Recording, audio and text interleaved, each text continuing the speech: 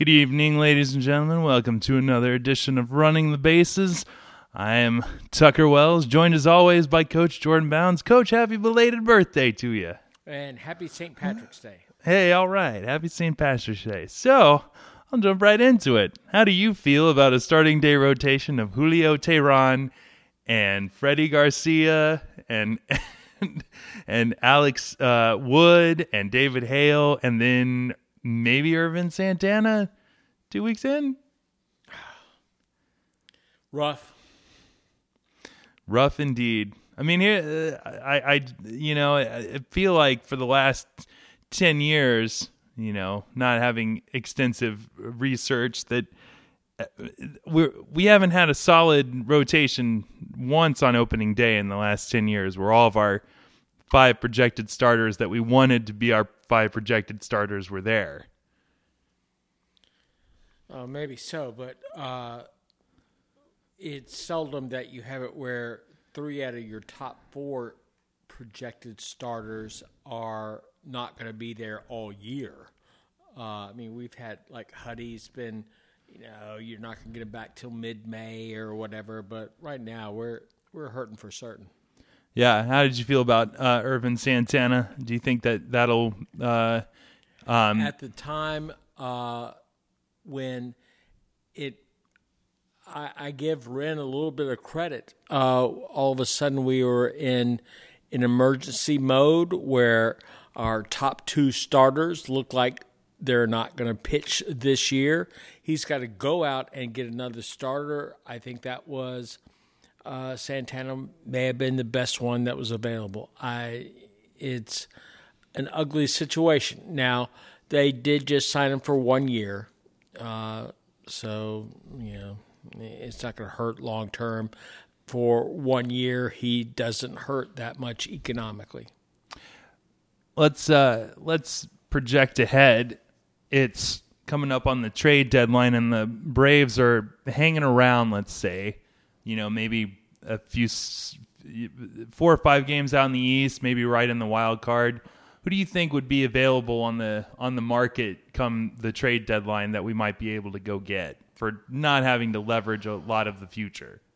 Or do we have the assets to do such a thing? I don't know that we need to be trading anymore from our minor league system. We don't have anybody at the top of the minor league system that, AAA and really high AA that is going to bring much in return. The Cubs, Saltalamacchia is liable to be available for the Samardzija? Samardzija. I'm sorry, not Saltalamacchia. Samardzija is liable to be available for the right price, but I don't know that we will be able to put together the right price right now. The Braves really need to hope that somebody like Hale or Wood just pitches way beyond their projection, and that Julio becomes a stud, right away. It's going to be a rough year for the Braves with their pitching staff the way it is. Yeah, I don't think the official word on Beachy came down until today, but it's not good. Certainly, even if he doesn't have to get Tommy John surgery, having ligament damage a second time around is, what do you see for the careers? Beachy is not hitting 90 on his fastball. He's not going to be effective unless he is, period. What do you think about the career futures of Medlin and Beachy at this point? Tough and Venters as well. Tough to look at somebody going through 2 Tommy John surgeries and being effective. That list is a very short list, where as a list of people going through 1 Tommy John surgery and being effective is very positive. The list of people going through 2 of them and becoming significant pitchers in their staffs, that's a lot smaller list. Yeah. Well, and it's not just Atlanta, obviously. It seems as though, Oh, yeah. Yeah, the Oakland's young pitcher's going down for his second Tommy John surgery. You look across the board. What is it about pitchers in this day and age? With so much more, health and fitness in this country is a multi-million dollar a year industry. There's a gym on every street corner, personal trainers, and in the professional ranks. I think pitchers today are taught to go as hard as they can from the first pitch until they can't pitch anymore.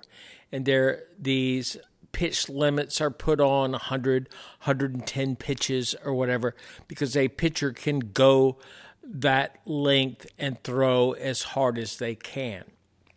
Whereas back in the day, there was, like, you're talking 64, 65 or something like this. You had Ferguson Jenkins throwing as many complete games as the National League throws today. And he would throw 125, 100 to 40 pitches a game. However, 25, 30 of them were off speed. There would be 10 or 15 that would be purpose pitches that were just meant to bring a foul ball and that sort of stuff. One of the real proponents, or one of the real John Smoltz is one of the people who really is anti-pitch limits, and he talks about how there are a certain amount of pitches you throw in a game that are under stress. Those are the ones that count. You may throw 120 pitches, but if only 85 of them are really stressful pitches, then that's not as significant as throwing 110, whereas 90 pitches are really stressful. And pitchers, the Warren Spahns and the Robin Roberts and the people who used to throw 25 to 30 complete games a year knew how to pitch in situations that would enable them to pitch longer into the game. I don't know where all this started, but... Well, where did this philosophy suddenly change? If you're a pitching coach in this day and age and you see that going as hard as you can from day one, you just almost, the risk factor of injury seems to be almost 100%.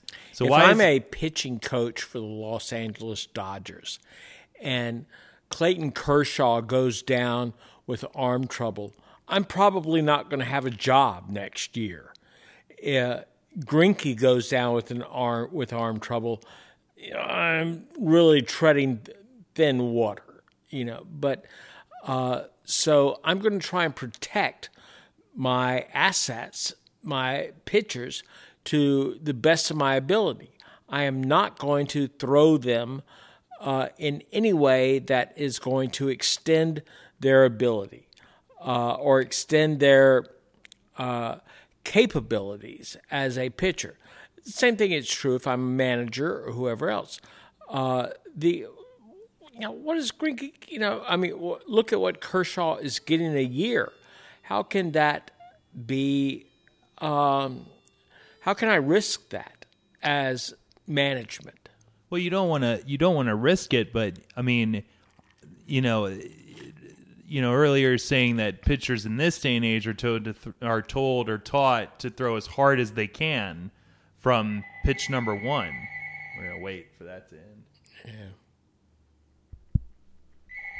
It's going to answer. And does he have like a goofy message? No. Well, let's see if somebody talks into it.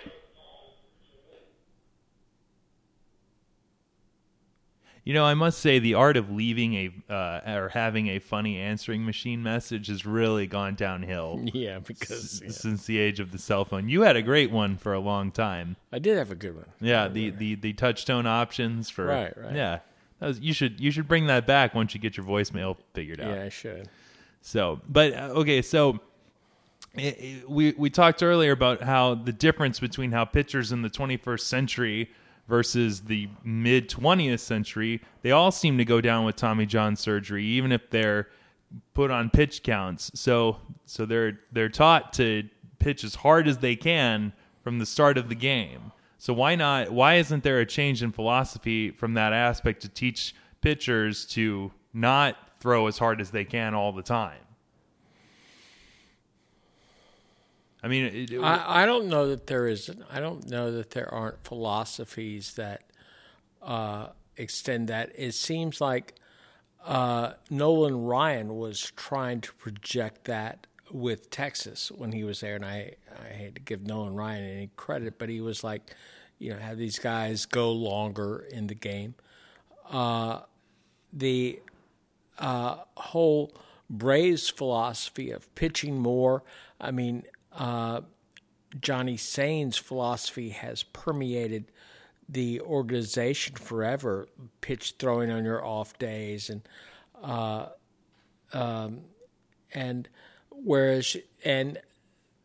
where Maddox and Glavine and Smoltz, and Smoltz went on the DL a lot, but Maddox and Glavine never went on the DL, but they never threw much more than 90 to 100 pitches in a game either, and they didn't throw that hard.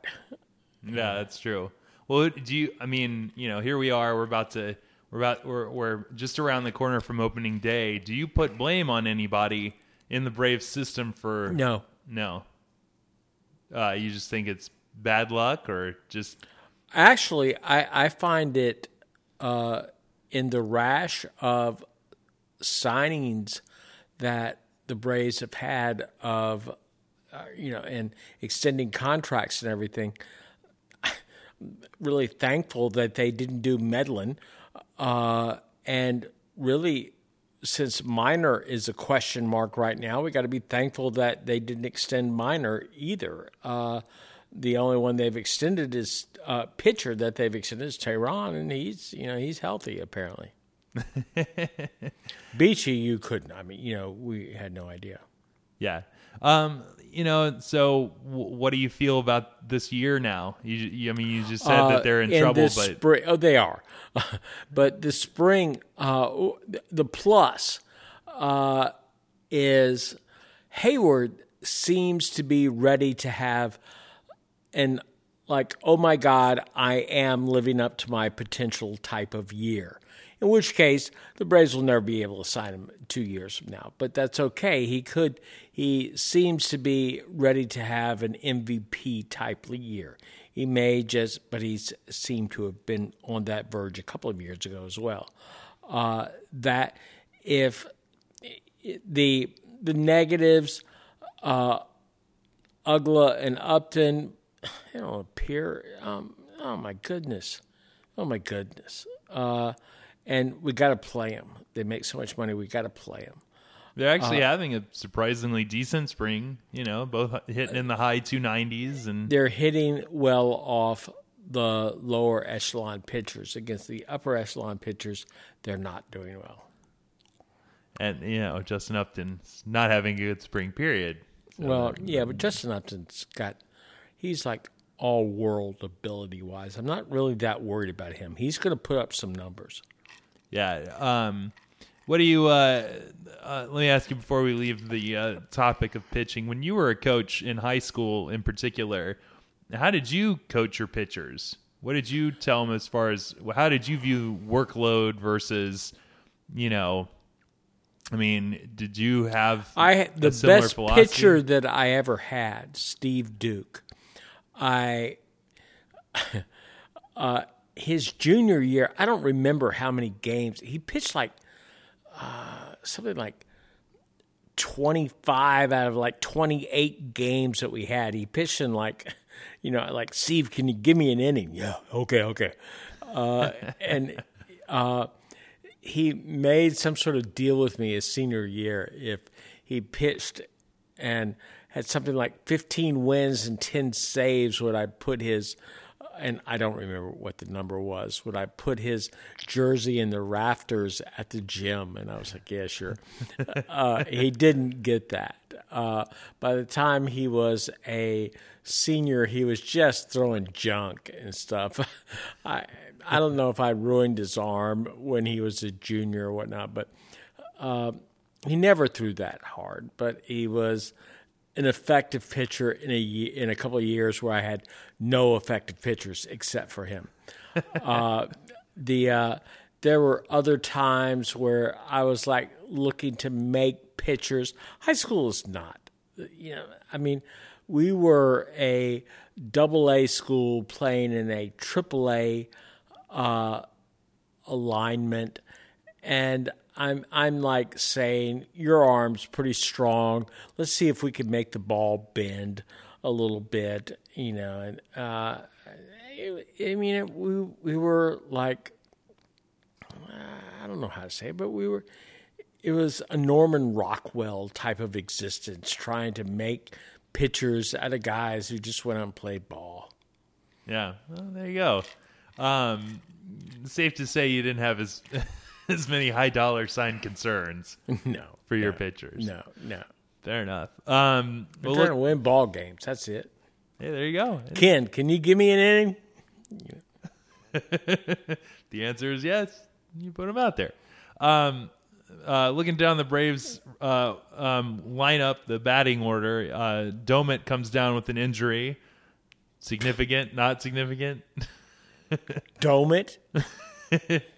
Well, I guess the only question is how soon do you bring up Betancourt if Domit can't be your third catcher? Or do you think that by a month in we won't even carry two catchers? We'll just have Laird and Gaddis. I think Betancourt, they don't want to bring him up because somehow or another on a national level he's valued as some sort of asset. I don't think he could hit water swinging from a boat. So I think the Braves are better off trading him for anything they can get of significance. I don't think Betancourt has any value whatsoever. I really don't think he can hit water swinging from a boat. He may be all right defensively, but a good defensive hitter who can't hit above the Mendoza line isn't worth that much. Yeah. Thinking about, this time of year, we're just on the cusp of opening day and spring training's well in progress. What year do you remember since the Braves came to Atlanta that you had, now not counting the inaugural year, we're gonna cross that one out. What did you have the greatest expectations for a Braves team? What year that you remember? It would be the second year. I mean, the inaugural year first. I mean, I'm like a kid. It's a dream come true. Then next year, and then the third year is probably the best year after that. Then the fourth year. Now, eventually, by about the 10th year, so I'm thinking like, well, fuck, But sure, it's the first 5 or 6 years in order. Okay. How about post-World Series championship? In the last, what would that be, 15 years, what Braves team? Since 95, what year have I been the most pumped about? Yeah. Okay. I don't know. The year that Hayward was a rookie, that was pretty significant. So 2010, Cox's last year? Yeah, I think that may have been it. Yeah. Yeah. It's tough. It's tough nowadays. It's the economics of baseball, I think, for myself, is it makes it tough to obviously the Dodgers and Cardinals and Red Sox of the world get, if I was a fan in Boston, New York, LA, St. Louis, San Francisco, it might be much more cause. But let me ask you a hypothetical question. If you were a fan in Oakland, how would you feel about your team going in year after year? Would you feel good, or would you feel like, would it just be a repeating cycle of, I have no idea how we're even going to contend? I don't think Oakland's puts their... I don't think winning is a primary concern for Oakland.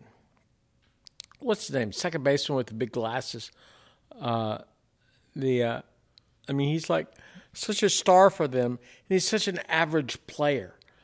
Oakland is a completely different animal than any other organization in baseball. The worst ballpark, the cheapest team. But they compete. And that's enough. Yeah, we've talked about how that all you really want from your team is to be in the hunt. Right. You know, right. that's what we'll take. So I can honestly say for myself that the strike, and we're coming up on the not coming up, it's the 20th anniversary of the canceled World Series. That really hurt me personally. No one has to give a crap about that. But it really did. It was like after that moment, I never got as excited as I did those first 3 years, 91, 92, and 93. And specifically 92 and 93, because I had no idea that 91 was going to be 91. So did you feel something like that in the players' strikes of like 1981 and 94? That it just kind of gave you this sour feeling about being able to get excited about the game, the new season? That's a hard question. That's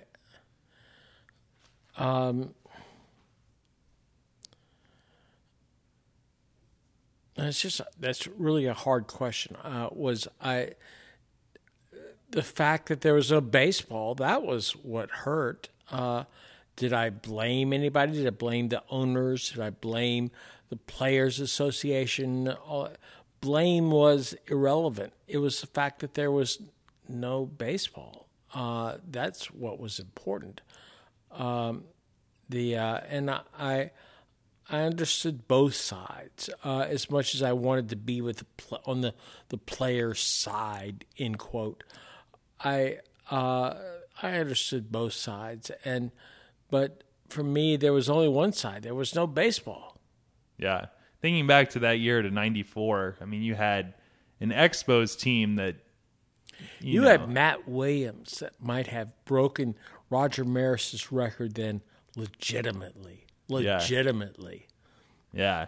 I remember that. That was a Sports Illustrated cover before the All-Star break. He was ahead of both Mantle and Maris at that point, and Ruth. Yeah. Well, when that strike was looming, I mean, you know, in this day and age, there's so much coverage. Not only, you know, ESPN's been around for a good while now, but now there's all the Fox Sports networks, all the different radio outlets, but beyond that, the internet and so on and so forth. You know, when they were there in 93 too.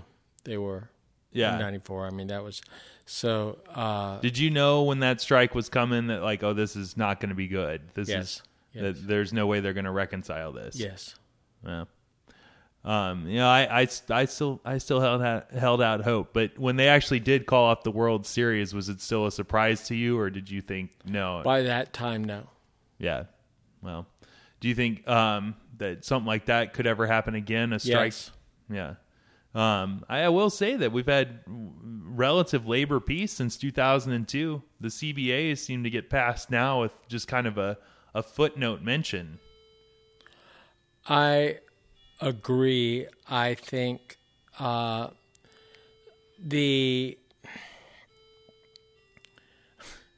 we listen to this clock, I think the agreement between management and the Players Association has benefited both organizations since 94.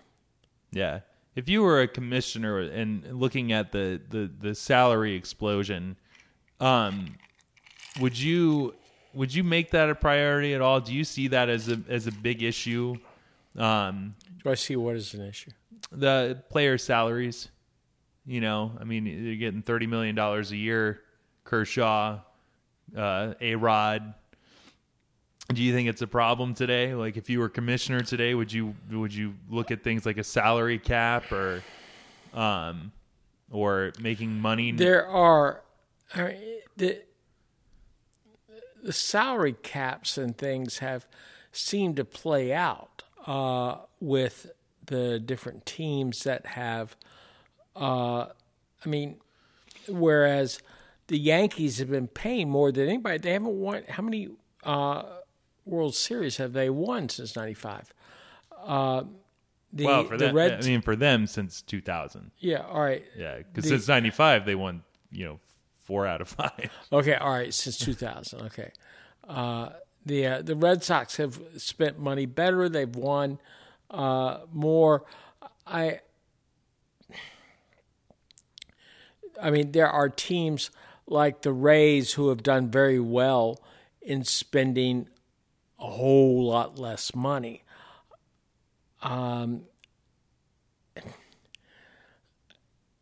The inequity is just as significant for those teams who don't spend enough of the money that they have available to them. I think there should be, if there is a salary cap, there needs to be a salary bottom. You have to spend at least this much money if you're going to be held to spend at least this much money. And there are teams that have taken advantage of that have made money on the because of the luxury tax situation and stuff. So that's there are also things you need to look at. Whereas the Yankees overspend, I shouldn't say overspend. They spend so much more than any other team, but their minor league system is crap. Who have they produced since Jeter? And we're like about to make him an American saint for having played the last 20 years for the same team. Yeah. Do you on that note, do you think that loyalty amongst players towards franchises that draft them and bring them up is, does that arguably even exist anymore? Sure it does. Yeah. Chipper could have gone somewhere else, and he took less money to save the Braves. But because of that, he was lionized. He is made into... There will be a statue of him somewhere next to Maddox and Necro on the square out there. And he's a wealthy man. Sure. Well, yeah, there's the Chipper Jones and the Derek Jeters of the world. Chipper is the only Brave player. I mean, assuming he will go into the Hall of Fame, he is the only Brave Hall of Famer, Boston, Milwaukee, Atlanta, that has ever played his entire career for the Braves. Yeah, starting from the minors all the way through. Right. That's pretty cool. I'm not gonna lie, I feel very, cosmically privileged. Go Chipper. Chipper. Happy to have seen that in my lifetime, because I often wonder about that, the fact that for me personally, I grew up being able to watch Jordan in, at his peak of, I saw all 6 Bulls championships with arguably the greatest player of all time. And, I saw a lot more championships from the Boston Celtics and what's his name, the center? Bill Russell. Bill Russell. Yeah. I mean, he's the greatest. I don't know. They won more though. He did 11. Yeah. LeBron's got a lot of work to do. Assuming he wins every year here out, he's still got to get 9 more, and he'll be 38 by the time that happens. So yeah, there'll never be someone like Russell. Bill Simmons wrote a really excellent book on the game of basketball and the history of basketball, and there's a whole, I think it's like an 80-page chapter to how Russell is better than Wilt Chamberlain. Worth a read. Worth a good read. It's a good read. But I think about that, the fact that I don't know if I'll ever, maybe with Freddie Freeman, there's a chance. But yeah, to see another Chipper Jones or just to see, a Derek Jeter again is going to be rare. And we talked about this in 2012, watching the playoffs that year, that, we don't like the Yankees. So Jeter going down with an injury benefits us in that they're not as dangerous, but he's an all-star, he's a Hall of Famer, and he deserves to be playing in October. And that's so, But, there's Jeter, there's Chipper, and there's I can't name somebody else. Longoria in Tampa, but Pujols, he's a god in St. Louis, goes to Anaheim. Josh Hamilton, Texas redesigned their whole. I don't see Pedroia as anybody other than a Red Sox. Yeah, and whereas Ortiz starts out in Minnesota, Boston's it's our fucking town. I mean, he has a tie to Boston that most players don't have to their cities. There are players that are around. There always will be. So I mean, it's kind of I'm almost don't want to admit it, but Barry Bonds to the Giants. He won an MVP on the Pirates. Yeah, this is true. But yeah, I mean, I don't know. Zach Greinke is a great example in that, do you think Greinke wants to play for a particular team? Like, do you think that he ever... Greinke admitted that he wanted to play for the team that paid him the most. And look at Cano. Cano, is playing for the team that will pay him the most. Exactly. And which I think this is a truism of most ball players.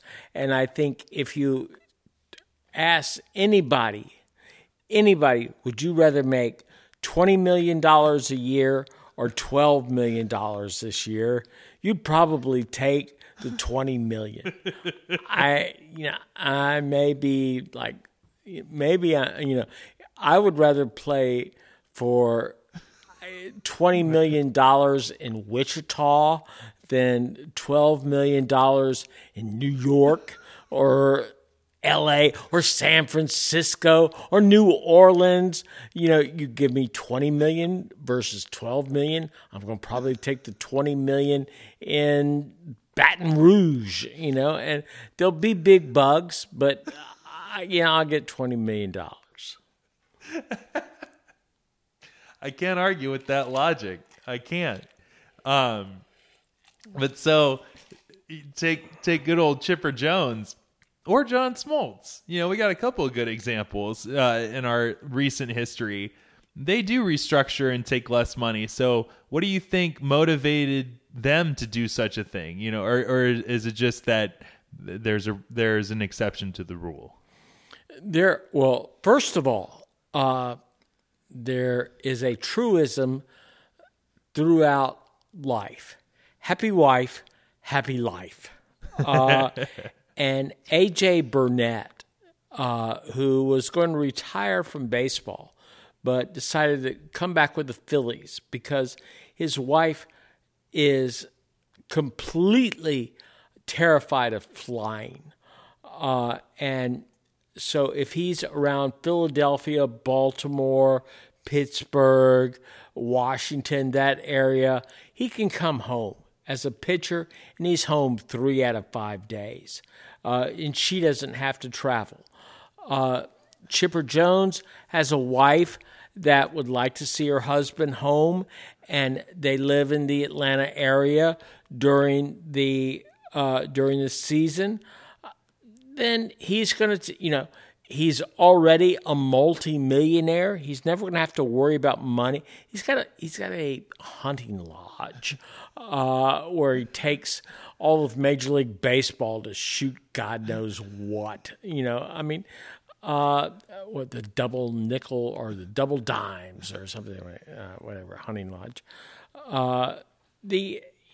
So he makes, all right.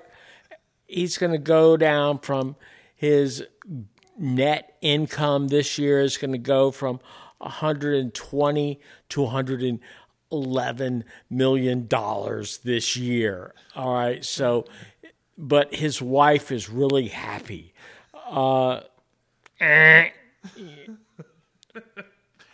see. Well, I mean, you're right. So you think that kind of loyalty comes after the first big payday?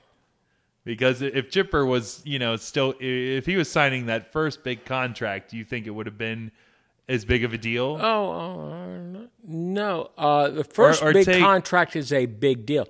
And that's why so much of this signing players now that are still arbitration eligible and signing them to longer extensions and stuff, that can be so important.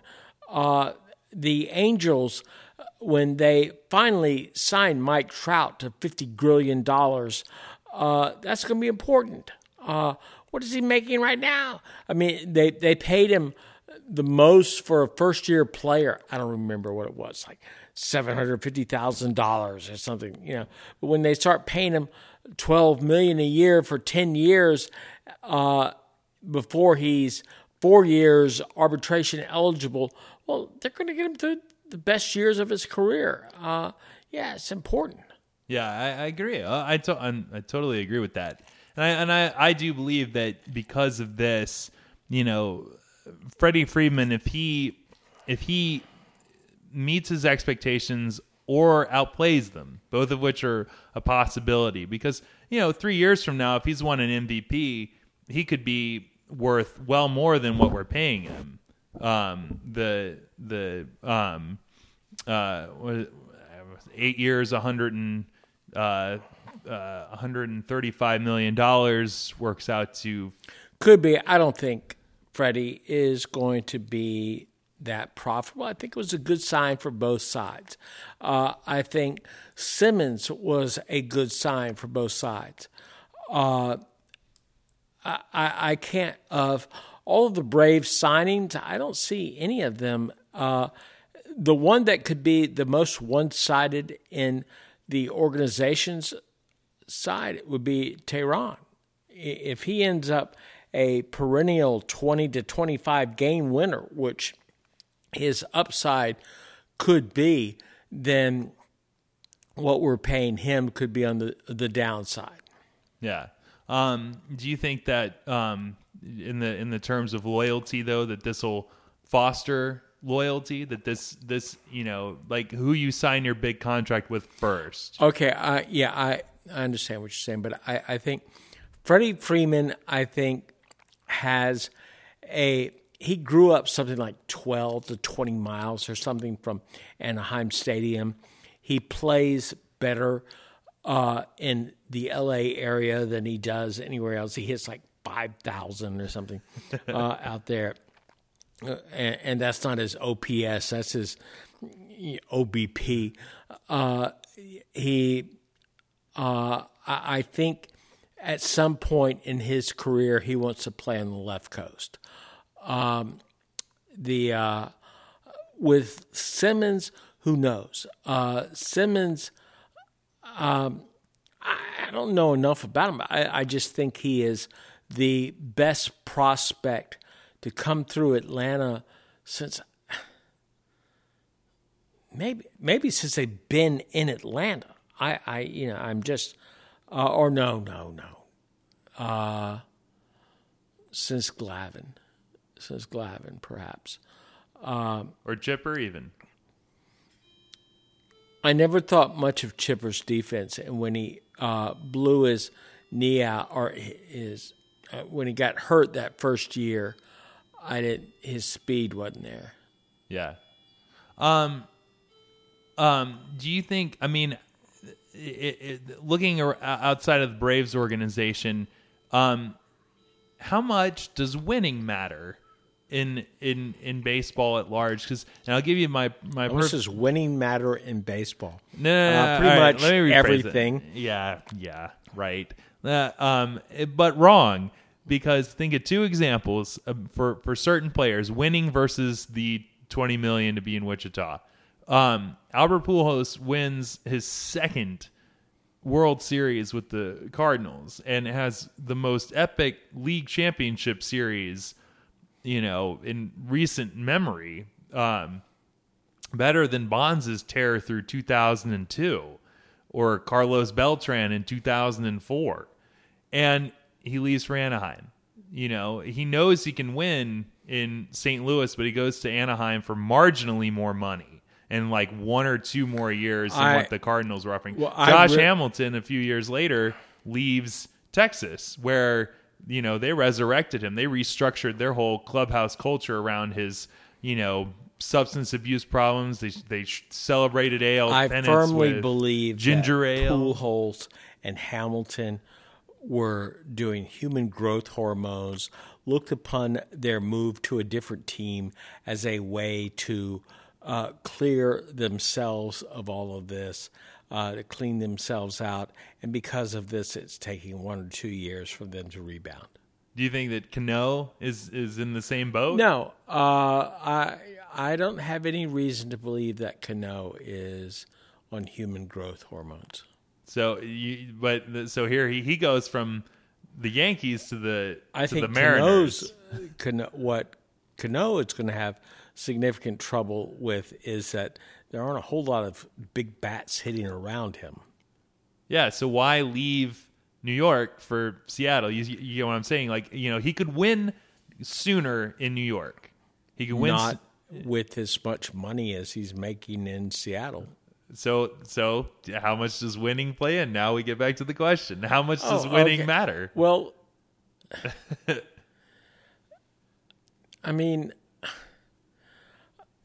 I think you saw Major League, and what was the guy's name? The guy who played third base, was in L.A. Law. What was the guy's name? Benson. Oh, yeah, Corbin Burnson. His character, he's making a chunk of money. But he'll go ahead and start at Cleveland, Shoot. If somebody is going to give you $10 million to be their starting second baseman versus somebody who and that team doesn't stand a Chinaman's chance of winning the pennant. You're going to finish in the second division, period.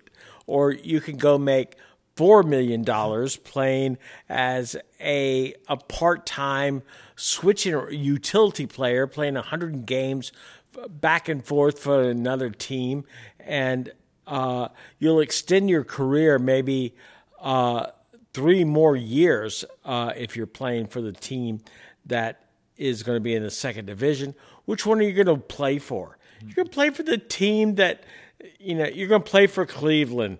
You're not going to go play for Boston, and maybe you end up with the ring, but in the long run, you make $30 million less.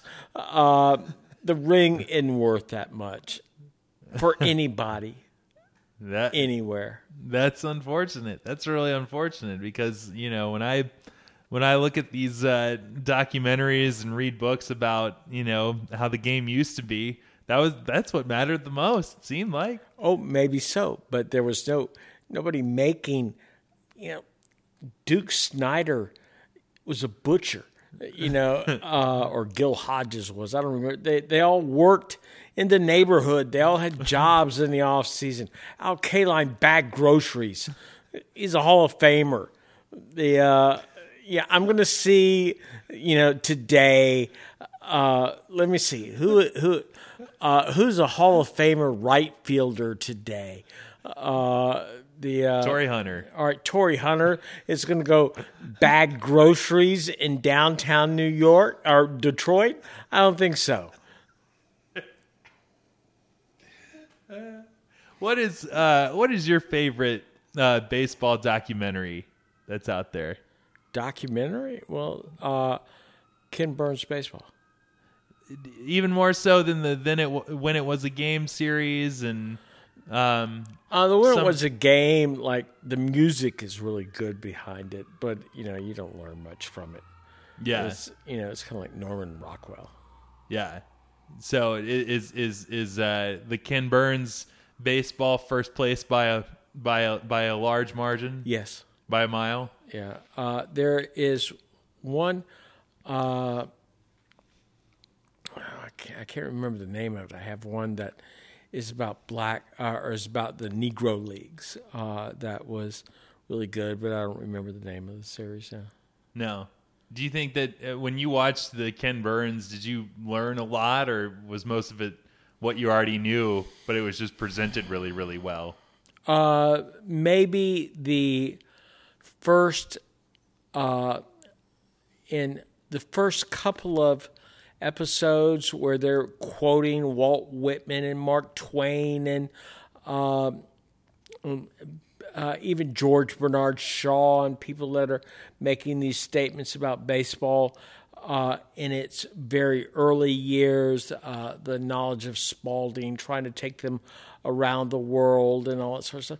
I learned some stuff there. By the time it was in the 20s on, I wasn't really learning that much, but it was reaffirming of things that I knew, and a lot of it's a very enjoyable series from that point on still.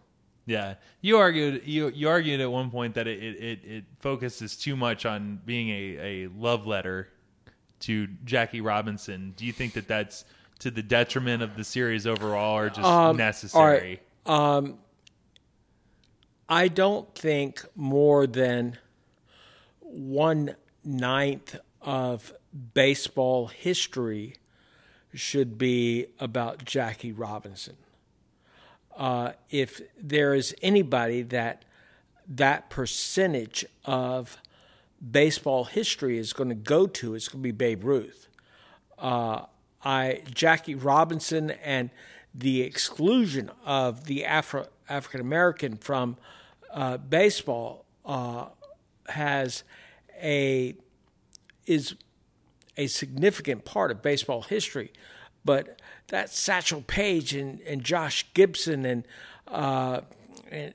Pops Leonard and Oscar Charleston and all of these people together with Jackie Robinson, Larry Doby and the Monty Irvings and et cetera, et cetera. And that is a very significant part of Major League history. There is, when you consider that the Ken Burns special pays as much attention to Jackie Robinson as it does to Babe Ruth. Babe Ruth there's no more significant person in probably the history of sports, certainly the history of sports in the United States, as Babe Ruth. That Ty Cobb is only mentioned as a tenth to the extent that Jackie Robinson is. That's wrong. I mean, he was an evil man. I don't get around that, but yeah. What did you think of the 10th inning? That I didn't think much of the 10th inning. That was because nor did I mean it was only through the first 5 or 6 innings that I really liked the whole series that much. When it was getting to the point where I lived through those periods, it wasn't from 1960 on. It was too present in my life. Yeah. What are some of your favorite nonfiction baseball books that you've read? Well, nonfiction versus fiction, there's a real thin line. Well, okay. I read, when I was really young, I read the Eddie Matthews story, and I was reading about what a wholesome Horatio Alger kind of all-American boy Eddie Matthews was, and how he did 100 push-ups every morning and stuff, and all this stuff. And then, and I was always an Eddie Matthews fan, and I really liked the Milwaukee Braves uniforms. And but then later in life, when I found out that Eddie Matthews was pretty much a lush and pretty much an alcoholic, and and all of that, his kind of biography when he was like in the 5th year of his career or something, was kind of horseshit. It was somewhat disillusioning. And so there were a lot of biographies that I read at that age, or when I don't think much of nonfiction sports stories. Yeah. So you don't? I mean, have you read any of the like The Last Night of the Yankee Dynasty stands out for me. I thought that was great. Buster Olney was a beat writer for I forget which New York. He was a Yankees beat writer, and so to read that to me was great. And I guess even more so for somebody who never played. I mean, I never played baseball. I've always just been a fan. So to read stories about a time period that when I read Ball 4, and Jim Bouton is writing about what Yogi Berra is doing to the cold cuts in the clubhouse for the Yankees, I don't want to read anything that is true anymore. I didn't want to. That was it. I wanted to have my own beliefs about what baseball was. I didn't want the realism. Really? Yeah. You don't want to know? I didn't want to read Sport Magazine anymore. Really? At what point was this that you stopped reading? When I started reading Ball 4 of Jim Bouton, and he's talking about what Yogi Berra is doing to the cold cuts in the Yankee But what clubhouse. year? I'm not familiar with that book. Wait. Like 65, 66, something like that. 67. I'm not sure when Ball 4 came out. Yeah. So, in this day and age, though, I mean, when you find out about, A.J. Burnett, what we just talked about, knowing about his personal life, where you obviously still have an interest in that, and what fuels that interest, I mean, I look at that. I look at that as part of the I only want to it. see the admirable aspects of certain individuals. Roberto Clemente is my favorite player of all time. He was a saint among men. What he tried, he died trying to help his fellow man.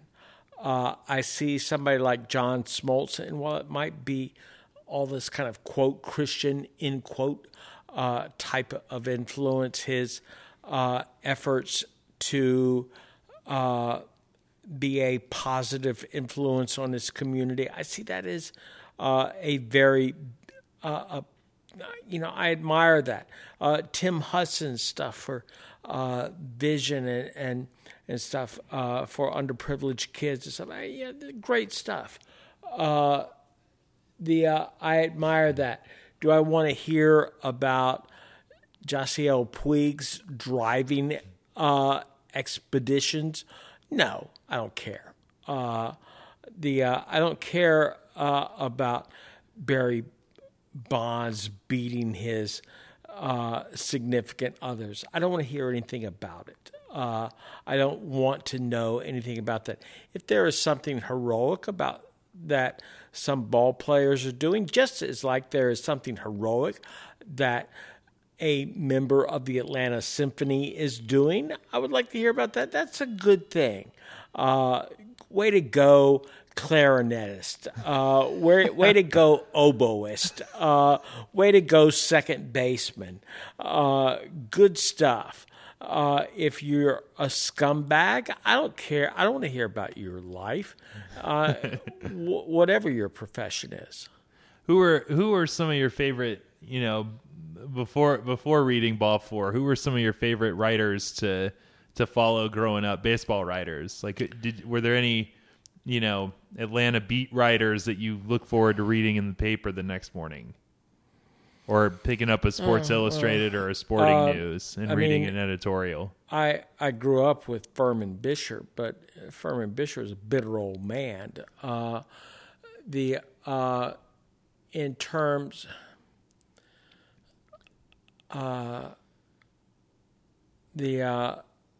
Kurt Gowdy, but no, let me think. I read early W.P. Kinsella books. He's the guy that wrote Field of Dreams. And I really liked early W.P. Kinsella. He's kind of fallen into this. He's been compared too much to Gabriel Garcia Marquez, and now he tries to make his stuff so fantastical. It's like, what is this? This is like, baseball hit Alice in Wonderland, and I don't really like it that much anymore. The Roger Angel, I think, had a real grasp of the this kind of I don't know what you would call it, almost a French a community hold on baseball in his Boys of Summer and that sort of stuff. There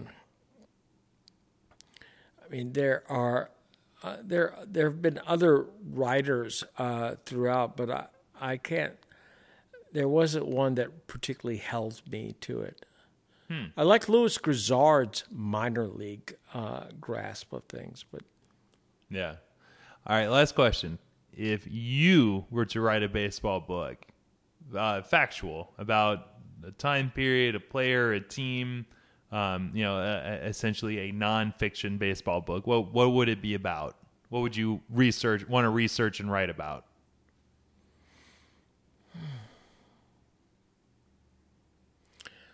I would think, I don't know per se, but I would think it would be somebody who made it to the cusp and then failed, because that to me is the greatest aspect of baseball, how there are so many people that are right on the brink of greatness, but so few actually go over that cusp. There have been, without going into throughout the major leagues, there have been many Braves that have made it to that cusp, and didn't make it over. And so I'm sure there would be others as well. And there is a true tragic element in that is as American as Norman Rockwell and Henry James and Henry Miller and everybody. That's as American as Mark Twain. Well, do you think Steve Avery falls into that category? Do you look at him as somebody who was on the cusp? Oh, perhaps. And it may have just been that the tragedy that was befalling his child at that time was the thing that took him away from it. Who knows, which makes it all that much more tragic what happened to him. I don't know. I would have to look into it, but it certainly seems to have been something like that. Well, when you choose to write that book, I will pre-order it on Amazon. All right. All right. Well, thank you very much, Coach. Thank you all for listening. We'll see you next time. See you, Tucker. See you, Coach.